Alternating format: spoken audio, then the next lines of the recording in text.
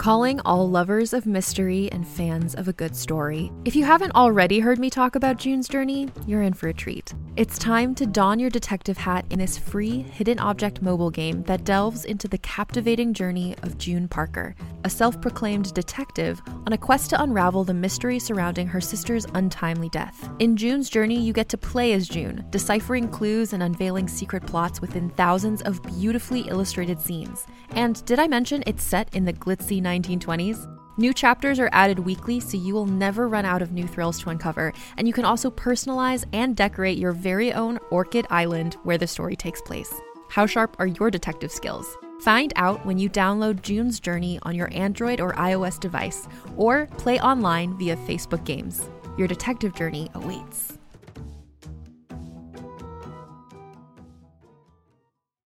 Every 5 minutes, someone dies while waiting for a compatible donor heart, liver, or kidney. On a remote island in Lake Superior, a team of geneticists strive to engineer an animal with human-compatible organs, thereby saving millions of lives. But these ancestors are not the docile herd animals they envision. Instead, the project spawns something big, something evil, something hungry. Ancestor by #1 New York Times bestselling novelist Scott Sigler is available for free on Apple Podcasts, Spotify, or wherever you get your podcasts.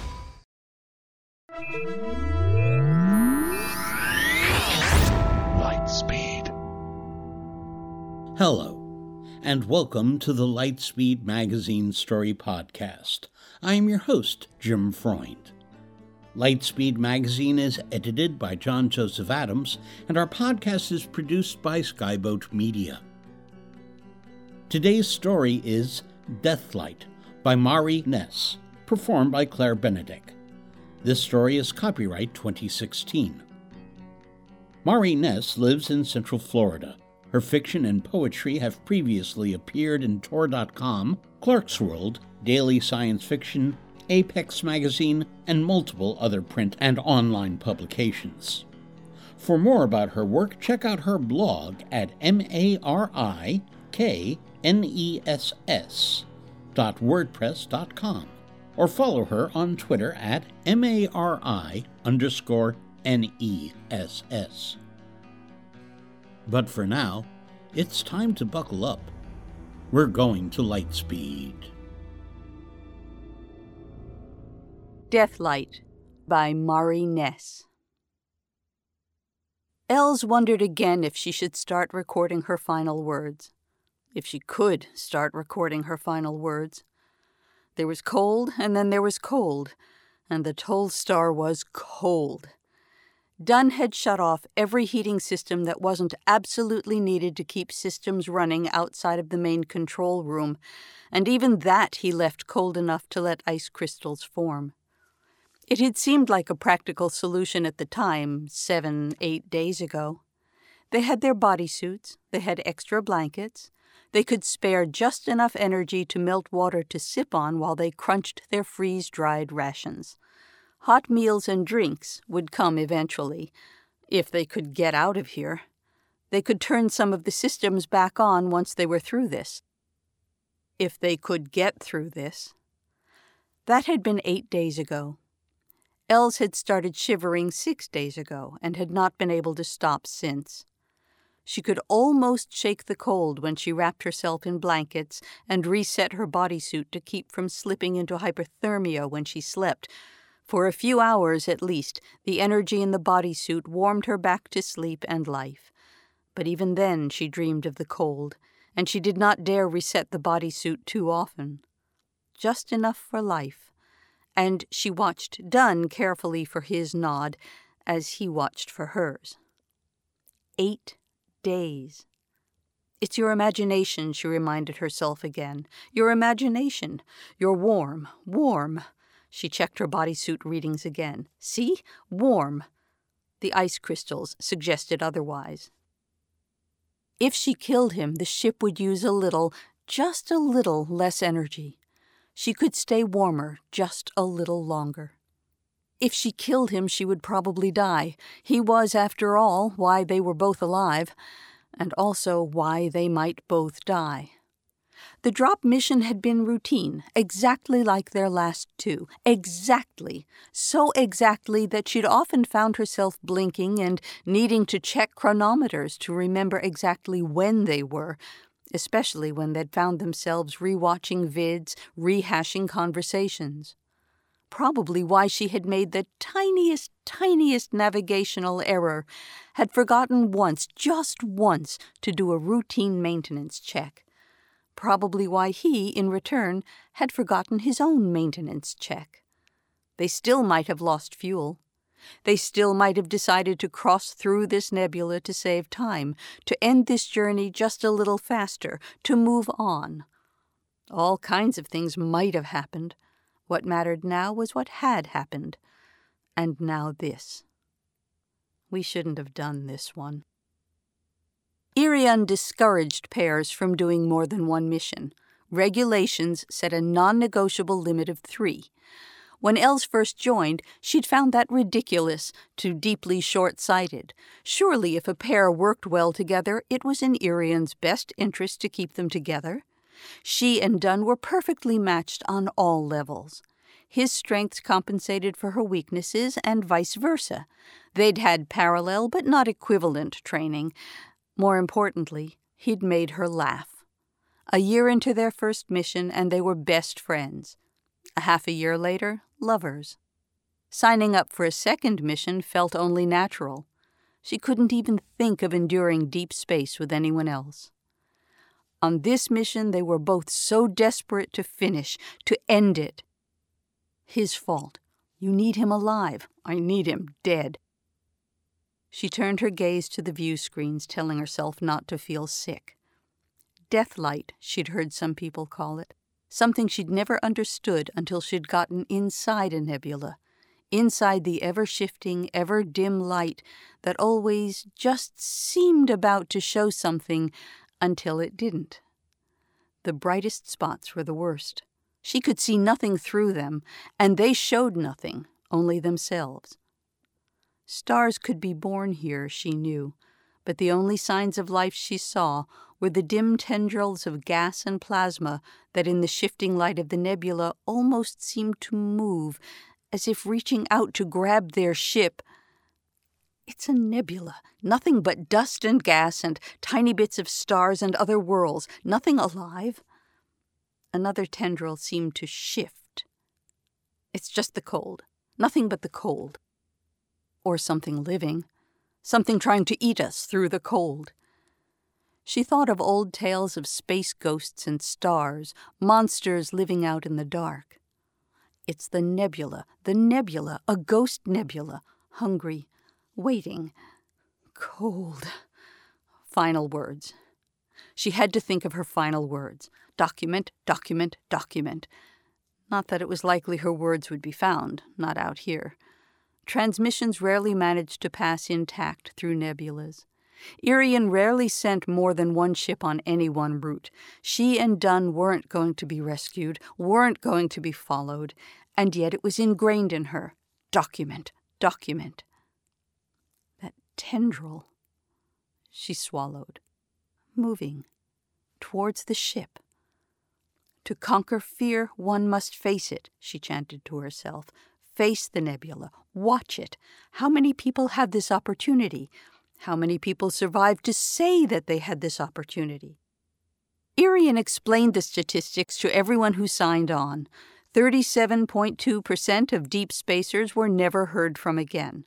Those were the ghosts, not this nebula. She didn't need a computer with its reassuring stream of data to tell her that. She just had to look again. Which is when she saw it. Dunn! Dunn wasn't pleased to be wakened. He had given up on his shift, given up on everything except for sleeping. She was pretty sure that he hoped to drift off that way, sleeping, in the cold. She was also pretty sure their bodysuits wouldn't let that happen. The water systems would fail first. That, more than the cold, could kill them. She couldn't think about that. Dunn! She pulled him out of the narrow cot and towards the control room, not listening to his invective, and shoved him in front of the view screen. Look! Yes, a nebula that we're... Holy shit! Els released a breath she hadn't even known she'd been holding. It's not just me seeing things, then. Could be an optical illusion, but I'll fire up a couple of sensors. Cold. Done. I know, but that... He pointed, although it wasn't necessary. That might just be the extra scraps we need. It took Dunn 4 hours to turn on just enough heat to allow a few of the sensors to turn on, just enough heat to turn on one computer. Meanwhile, Els stayed by the view screen, staring as the wisps of dust and gas blocked and then unblocked her view. Deathlight. Only this might be lifelight. Might. Something metallic, at least. She'd thought at first it was purely cylindrical shape, but as they drifted closer, she could see that it wasn't quite true. One end sloped into some sort of cone shape, giving the object the appearance of a tower that had fallen into clouds. Or maybe one of the ancient rockets that she'd seen pictures of during tedious history classes. Something. Whatever it was, the shape seemed made, not natural. Whatever it was more than dust.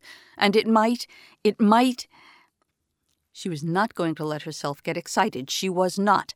But she was going to document. She didn't turn on any systems, simply picked up a marker and began writing on the wall. If they were lucky, even if they were just get through this nebula lucky, she'd be able to enter her notes into the computer.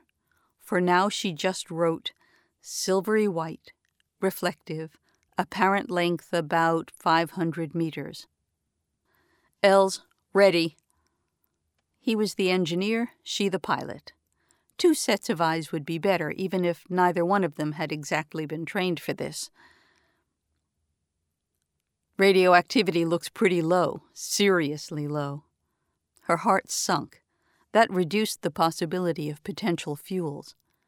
Nebula clouding the scanners? Maybe. Or whatever this is just been here for a long while. A very long while. No signs of life either, she said. His eyes darted to her, annoyed, then returned to the screen. Huh. A lot less mass than I'd expect. Maybe, she said. But look, here, signs of something heavier? He swallowed. Els. What? You know this isn't my thing. No, not that. Just... Els. Look. Low radioactivity. Signs of heavy mass in some locations. I'm thinking heavy metals. When she didn't respond, he continued, rare metals. Oh. He took a deep breath. It could make us, not just for this trip, but after. Something neither one of them had spoken of. Els had just assumed that after for her meant more drop missions with a different partner, a new partner, someone she would not be dreaming about killing. I think we have to check it out. He had not mentioned fuel. She hadn't either. But they might be able to do something with the heavier metals. Might. And it was better than freezing here. See what you can give me for the controls. It took another 2 hours for Dunn to reset the controls, carefully, cautiously. Another 4 hours before Els could equally carefully, cautiously, move the toll star closer to the object as Dunn continued to study the readings. I'd almost swear it was manufactured, Dunn said. You know, not natural, human-made. It does look a bit like a tower, Els said after a minute. Or maybe one of those really old ships. What did they call them? Rockets, I think, Dunn said. Not quite the right shape, but close. We'll call it the tower, then. When he darted another look at her, she shrugged. We can't just keep calling it it. He gave a half smile. Tower it is, then. Not that it looks like anything human I've ever seen.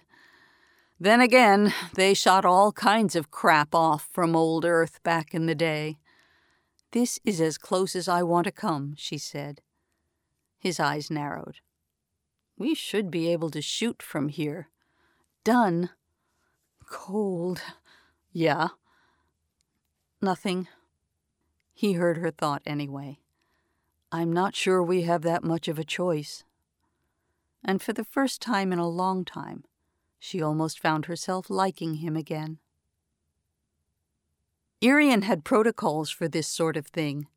Els and Dunn ignored almost all of them as they drifted closer to what Els was now calling the tower, overriding the multiple systems that would not yet let them access their pressure suits, much less the chute that could be used to connect drop ships, and in this case would let them access the tower. What if we can't get in? We should be able to access something, Dunn said. Besides, he looked away from the nebula. She didn't say anything. They pulled out 2 arc welders, another definite protocol break for Irian, and something Els wasn't thrilled about using either, to be honest. They would need oxygen, and although the Toll Star was still cleaning and replenishing oxygen from carbon dioxide, it wasn't doing so quickly. But hours of watching the tower drift closer had yielded no sign of a door. They waited until they had drifted just close enough before hopping into the pressure suits and releasing the chute. After her training, Els had hoped to never enter a chute again. The clear walls, suggesting that nothing stood between her and space, terrified her. It was no better this time, even with Dunn ahead of her proving that the chute really was there. She couldn't see him. All she could see was the deathlight from the nebula, the clouds of gas and dust that, from the chute, now looked like tiny thorns ready to prick open the chute and send both of them whirling out to the void. It was a relief to reach the other object, a relief to pull out the arc welders and start cutting through. Even a relief to find herself having to push away from the floating bits of metal in the chute. Not at all a relief to see the inside. She pushed herself away to give Dunn a chance to look through the hole, to give herself a chance to breathe a little. She watched his body jerk, wondered if she'd done the same. So much for being hollow, Dunn said, turning his helmet toward hers. Something must have shown on her face. Well, we won't find those metals out here. Be careful. He took a deep breath. That goes both ways. But you're the reason we're doing this, she thought, and then stepped inside. Inside was an assortment of crystals, hard and round, sharp and smooth, some attached to the walls of the tower, some floating in midair, some solitary, some interconnected, all tossed together in disarray. There's got to be a pattern. Science forms a pattern. Humans form patterns. Aliens form patterns. Ghosts form patterns. Cold. Pattern. She made sure she had 2 lines tied to the chute, one Irian protocol she did agree with, and checked Dunn's as he checked hers. Then, with one more mutual nod, they began trying to move through the shapes. Elsa's head began to hurt within seconds. It wasn't just the shapes. It wasn't just the sense that everything she saw should have been leading somewhere but wasn't, or even the carefully restricted food rations she'd been on for months. Her body was used to the last of this by now anyway. No, it was the sense that this was all wrong. That they shouldn't be here. That they weren't the ones meant to be here, meant to open this tower. Cesium. What? What the scanner is indicating, along with some other alkali metals, up there. She followed his finger toward what looked like a lattice of crystals extending over the entire tower. Think we can make it? Maybe. They had to move carefully, pushing themselves from crystal to crystal. Many of the crystals were visibly sharp, and their suits could be punctured. The ambient temperature here was even colder than it had been on the ship, -150. She wondered idly how many of these crystals were pure water. They could possibly use more of that, too. At that thought, a crystal seemed to move closer. You're imagining things. Stop it. Cold. God, that's beautiful. Done? I see it. Colors. Might mean that the metals really are there, if in compounds, or might mean something else. His eyes were scanning back and forth along the lattice. The question is how to get in. Maybe we can just push it and see if something moves. Through his helmet, he looked dubious. Carefully. If we push too hard. I know. Her moment of almost liking him again might not last too long at this rate. Still, as you said, metals. Push. They started to push lightly against the crystals on the lattice, making their way across the chamber. Els should have been surprised when a section easily detached, but somehow she was not. She gestured to Dunn to follow as she let herself float up and... Cold. No. Colors. Colors, colors, colors. Scarlet, emerald, turquoise, violet, aqua. The words weren't enough. They weren't enough. Human words weren't enough. Deathlight. Death. Light. Els. Her head snapped back, sending the bottom of the helmet into her neck. She hissed. You all right? Cold. Yes, just... She forced herself to look around. What the hell is this place? You seemed out of it for a minute. Deathlight. The shock of... She paused, trying to think of words, resigned herself to just flapping her hand in the general direction of the room. This... Room. It was a room. She had no idea why she was so certain of that, but she was. The ceiling was covered with various clear panes that allowed the death light of the nebula to enter. Inside, the crystal matrix formed a floor, and on the sides, in between the panes, were swirls of tiny crystals that she was certain had been deliberately placed there by design. And hovering in the center, a giant sphere connected by 7 slim strands to the room's walls. She looked at Dunn. Are you thinking what I'm thinking? Hoping not. They said it together, the way they'd done so many things together before. Aliens. Irian had been dutifully searching for alien life, as had every human explorer since, Els supposed, the very first liftoff from old Earth, back in... She couldn't remember the date, and it wasn't worth trying. Nothing much had been found, apart from some compounds on a few planets that might, if left alone for another few million years, develop into viruses and bacteria, and some stones on one planet near Rigel that a group insisted were sentient. But that was it. Otherwise, humans were alone. Very alone. But this...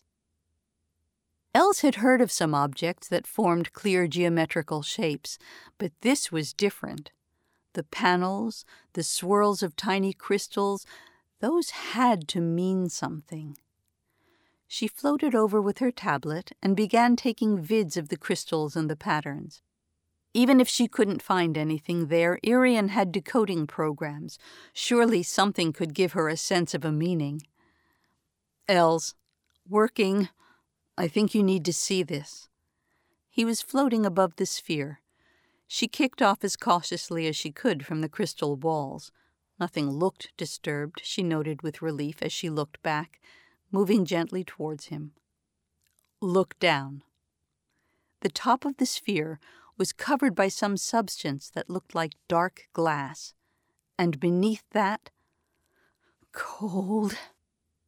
Vermilion, amethyst, rose, mint, scarlet, blue, lemon. No, the names were all wrong. The names were all wrong. They weren't enough. They weren't enough. The names. Cold. Ah, the cold, cold light. Something slammed her against the wall.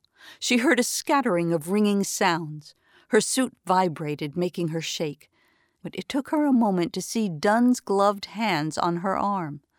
"What the hell?" "Sorry," he said, in the tone that said he wasn't sorry at all. "I thought I had to get you away from it." "Are you fucking kidding me? I called out to you about 5 times and you didn't respond. Forgive me for just maybe finding this more interesting than your goddamn voice."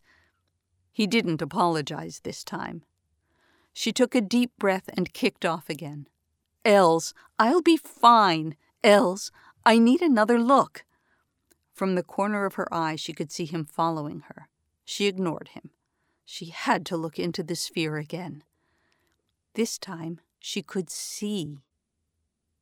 The dark substance, glass, crystal, something else, on the top of the sphere was only dark from below or the sides, not from above, under the deathlight, which revealed hundreds of tiny, brilliant spheres beneath that substance.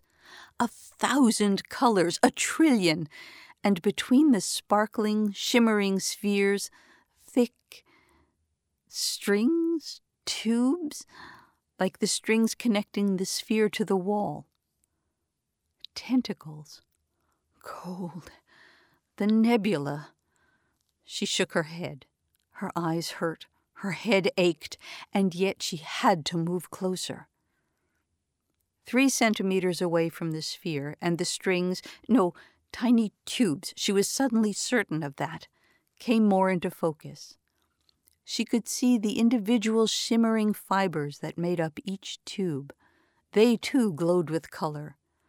Were they the source of the faint energy readings? She had to get closer to tell. She had never seen anything so beautiful, so wonderful in her life. Cold, hungry, cold, beautiful, so beautiful, light. Dunn had forgotten his concerns, or maybe just wanted to stay closer to her, and floated up behind her, clutching his own tablet, his eyes flickering between the tablet and the sphere. "Faint, really faint," he said. "Probably why I didn't get a read on it earlier, but I'm definitely getting energy readings here. Sorta steady, with tiny fluctuations here and there. If I can just find the source, maybe it will be enough. Maybe. And if it's alien..." Els tilted her head just a little and then saw it. A small shimmer of light pulsing through one of the fibers. There! Where? Gone already, but no, wait! Now she could see them. Shimmers of light pulsing through the fibers, almost but not quite lighting up the tiny spheres. After a few moments, Dunn was at an angle where he could see them too. She saw him touching his tablet again, but she couldn't pay any attention to that, seized as she was by a sudden new idea. "Dunn," she said, "what if what's inside this sphere, what if it's alive?"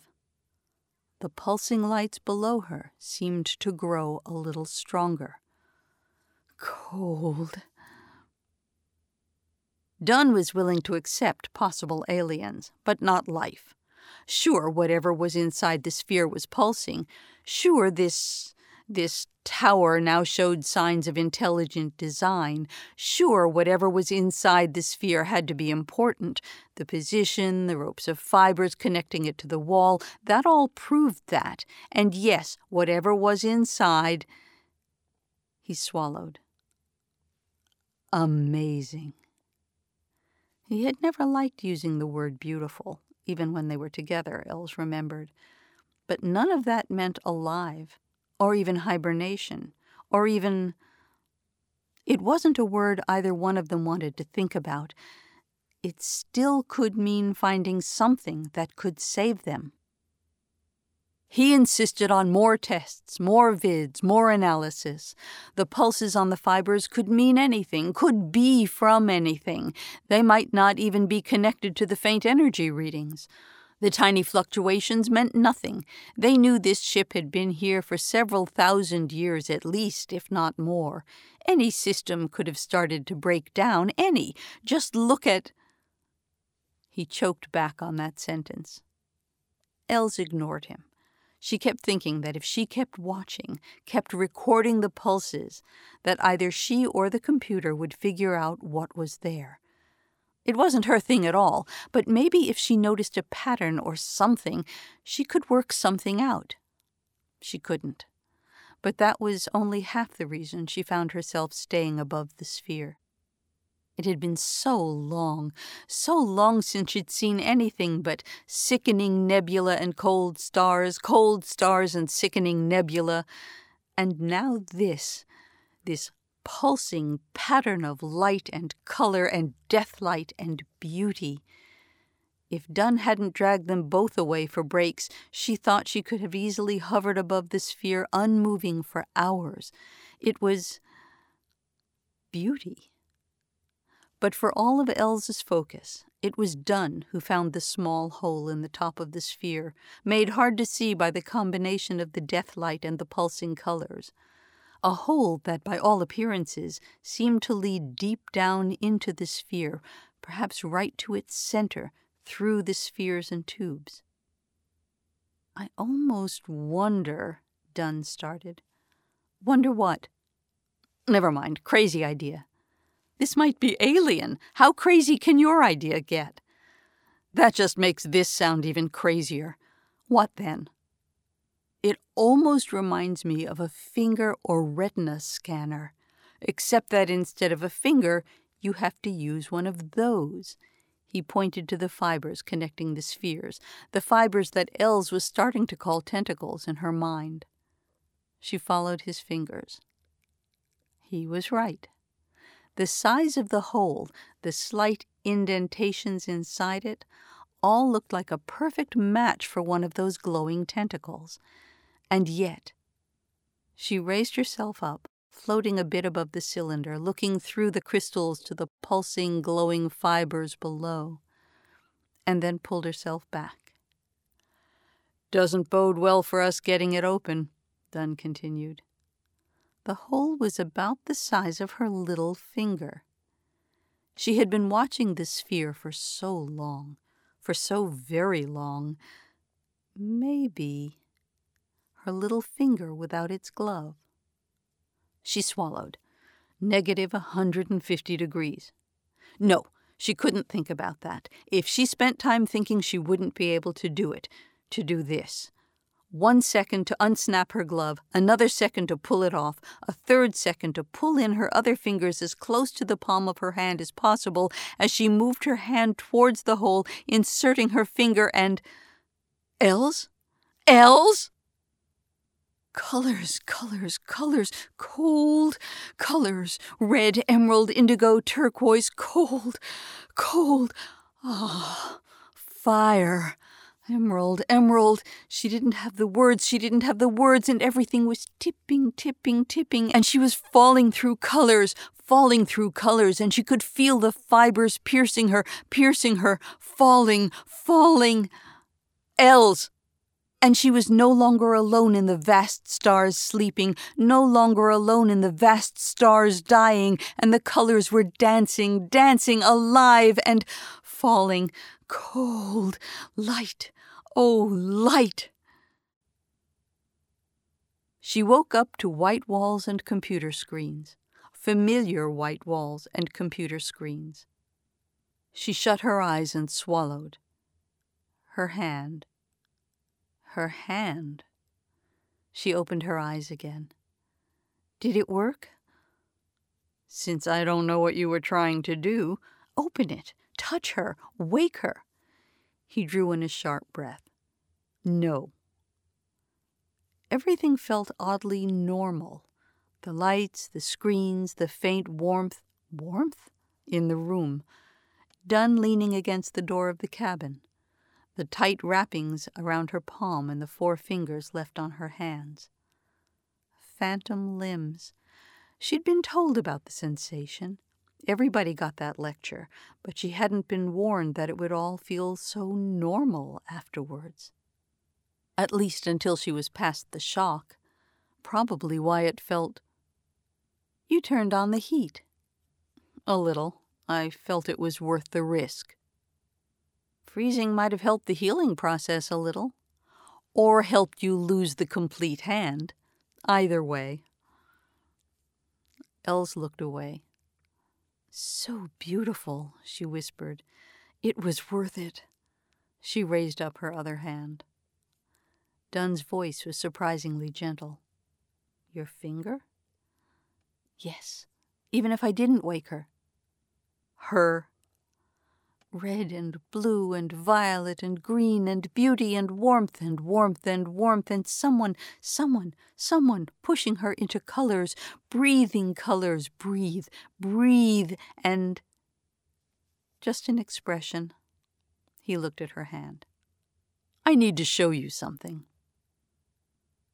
This trip back through the chute and the chamber up to the room was even worse. Her missing finger hurt. She was terribly cold.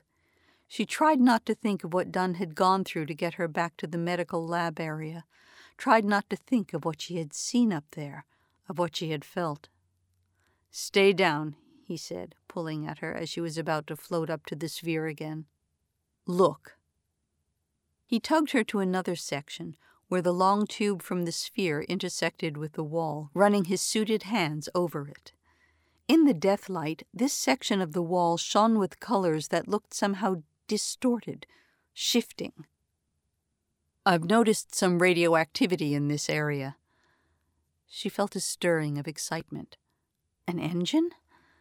Dunn's helmet moved back and forth. Maybe, maybe not. I still don't know if this thing has an engine. What I do know is that after you... She could hear him swallowing. Anyway, after that, the fibers going back and forth between here and this area lit up. I took another look while you were under, and... Els, it's some specific heavy metals. Cesium, a few other things. Not much, but it might be enough. And some heavy metals, enough to make us... Her heart was thumping loudly. Enough to wake her up? His helmet was turned away. That's not the point. Cold, vermilion, aqua, gold, teal, blue beyond blue. What is the point? Heavy, Els. She waited. He sighed. Let's assume that this thing stopped moving for whatever reason. Maybe this. He ran his suited fingers down a jagged line along the crystals and fibers. If it did, well, it's just large enough to create a tiny bit of gravity. Not much, but just enough to start collecting stray particles of dust floating through space, which in turn, with the ship, might be just enough to create bubbles of gas, which would attract more gas and bubbles and... Els stared into the horrid colors, the strings of plasma and gas that still looked like tentacles to her. You're talking millions of years. Possibly. Yes. She can't possibly be that old. The universe is a lot older than that. No longer alone in the vast stars sleeping, no longer alone in the vast stars dying, and the colors were dancing, alive. God! She had to try not to throw up. The pressure suit didn't really accommodate that. She could suffocate and die by the time they got back to the ship, even assuming that Dunn would want to take her back there in the first place. So she's been trapped here all this time, which is a good thing for us. She snapped back to what he had been saying, or what he had not been saying. Cold. I can't promise, but if I can get the lithium and the rubidium out of here, maybe the cesium... No, she said sharply. No, we can't take it. We can't. Els, no! If there's a chance she's alive, stop calling it she. If there's a chance, that's all there is, a chance. The same chance it's giving us. You don't know that it's alive. I don't know that it's alive. We can still wake her. You were under for 5 days this last time. That rocked her for a second. I have another finger. Maybe she needs 2. Els. He placed his gloved hands on hers. I know we're past all that crap, but... He swallowed. Please don't force me to watch you die. Cold. No longer alone in the vast stars sleeping, no longer alone in the vast stars dying, and the colors were dancing, alive. No! She wrenched away from him and pushed hard against the crystal wall. It chimed in response as she floated upwards over the sphere. Overshot. She pushed herself back down, slamming back into the sphere, as Dunn in turn started floating after her. But she had her glove off and her finger in the opening before he could reach her. He didn't have to say anything when she woke up. She knew. The lights were on, not just in the medical bay, but the hallway outside. She was wearing only light pants and a light, if long-sleeved, shirt, and she was warm. Delightfully warm. She shut her eyes. The missing fingers twitched. She would not scratch them. She would not. She stayed there in the warmth, watching the white ceiling for some time before she was willing to move. He was in the control room, of course. She spared a quick glance out the view screens. She could still see the trails of the nebula, but the Deathlight was failing. It stopped the rolling of her stomach. Somewhat. So. Dunn kept tapping on his tablet. I'm not going to thank you. I didn't think you would. More tapping. I didn't take everything. But it won't be enough. You don't know what she needs. She shut her eyes. Neither do you. Did you see her? Hear her? Was she... Els. Never mind. She reached for her own tablet, took a moment to stare down at her 8 fingers. Later, maybe, when she was drunk at a bar, she would ask herself questions, ask herself what she had been doing, had been thinking. For now, she was just trying not to think of falling into colors. Did we get enough power for a full transmission? Maybe, he said. Not sure we need one, though, by the time anyone gets it. Not for us, she said, tapping her screen. Els. Whatever you took, it was just enough to keep her pulsing. And we couldn't see her in the nebula either. If there are others like her, he let out a long breath. Even assuming, Els, she was in there for a very long time. I know. He took another long breath and tapped his tablet a few more times. She swallowed as she saw more data, more vids popping up on her screen. Done. I wasn't just salvaging stuff back there. His mouth twisted. Plus, I know you. Document. She swallowed. She looked down at her tablet, at the data. You know it's a 1,000,000 to 1 chance that anyone will get it. I know, she said, keeping her eyes on the distant stars just emerging from beyond the Deathlight. But it's her chance. He sighed again, then put his tablet down and walked up to her to squeeze her shoulder. Then let's take it. Thanks, she said, meaning it. And if it doesn't... He stopped again. Eventually, you know, nebulas become stars. No longer alone in the vast stars sleeping, no longer alone in the vast stars dying, and the colors were dancing, alive. She knew. But we still... And at that he pushed her tablet away, pulling her into his arms, rocking her back and forth, as they left the Deathlight and its pulsing colors, as she used her 8 fingers to cling to him, rocking back and forth, trying to tell herself that all of that beauty, all of that waiting, was not too great a price to pay for a star.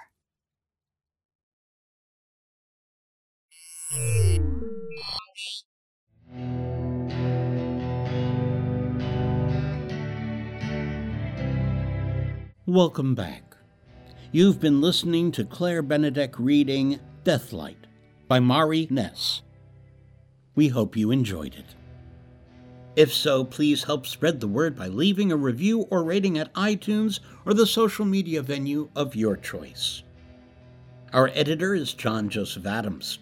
If you're not already a subscriber to our Hugo Award-winning magazine, check out our many options at lightspeedmagazine.com/subscribe. This month's issue is sponsored by Vintage Books, publishers of Paolo Bacigalupi's latest novel, The Water Knife.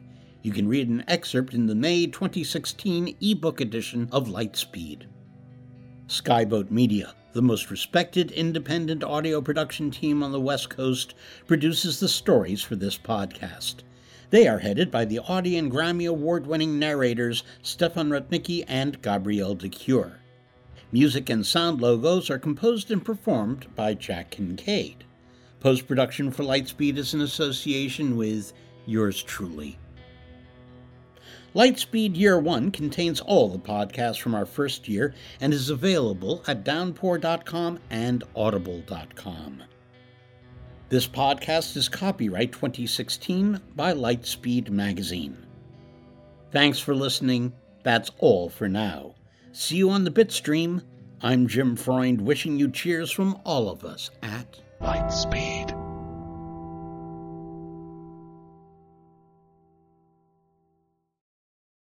Hey there, this is Justin Bartha. I made a funny new podcast, King of the Egg Cream. It has the greatest cast in the history of podcasts with actors like Louis Black. I'm torn by my feelings for 2 women. Bobby Cannavale. You can eat it, or if someone hits you, you can put it on your cut. Melanie Linsky. I wonder what these marvelous things are that look just like boiled chicken feet. Jason Ritter. I can break things and pick locks and kill people. Michael Stuhlbarg. The whole point is to inspire people that they should make themselves better. Ari Grainer. No, don't whet its appetite. What are you, an idiot? Me, Justin Bartha.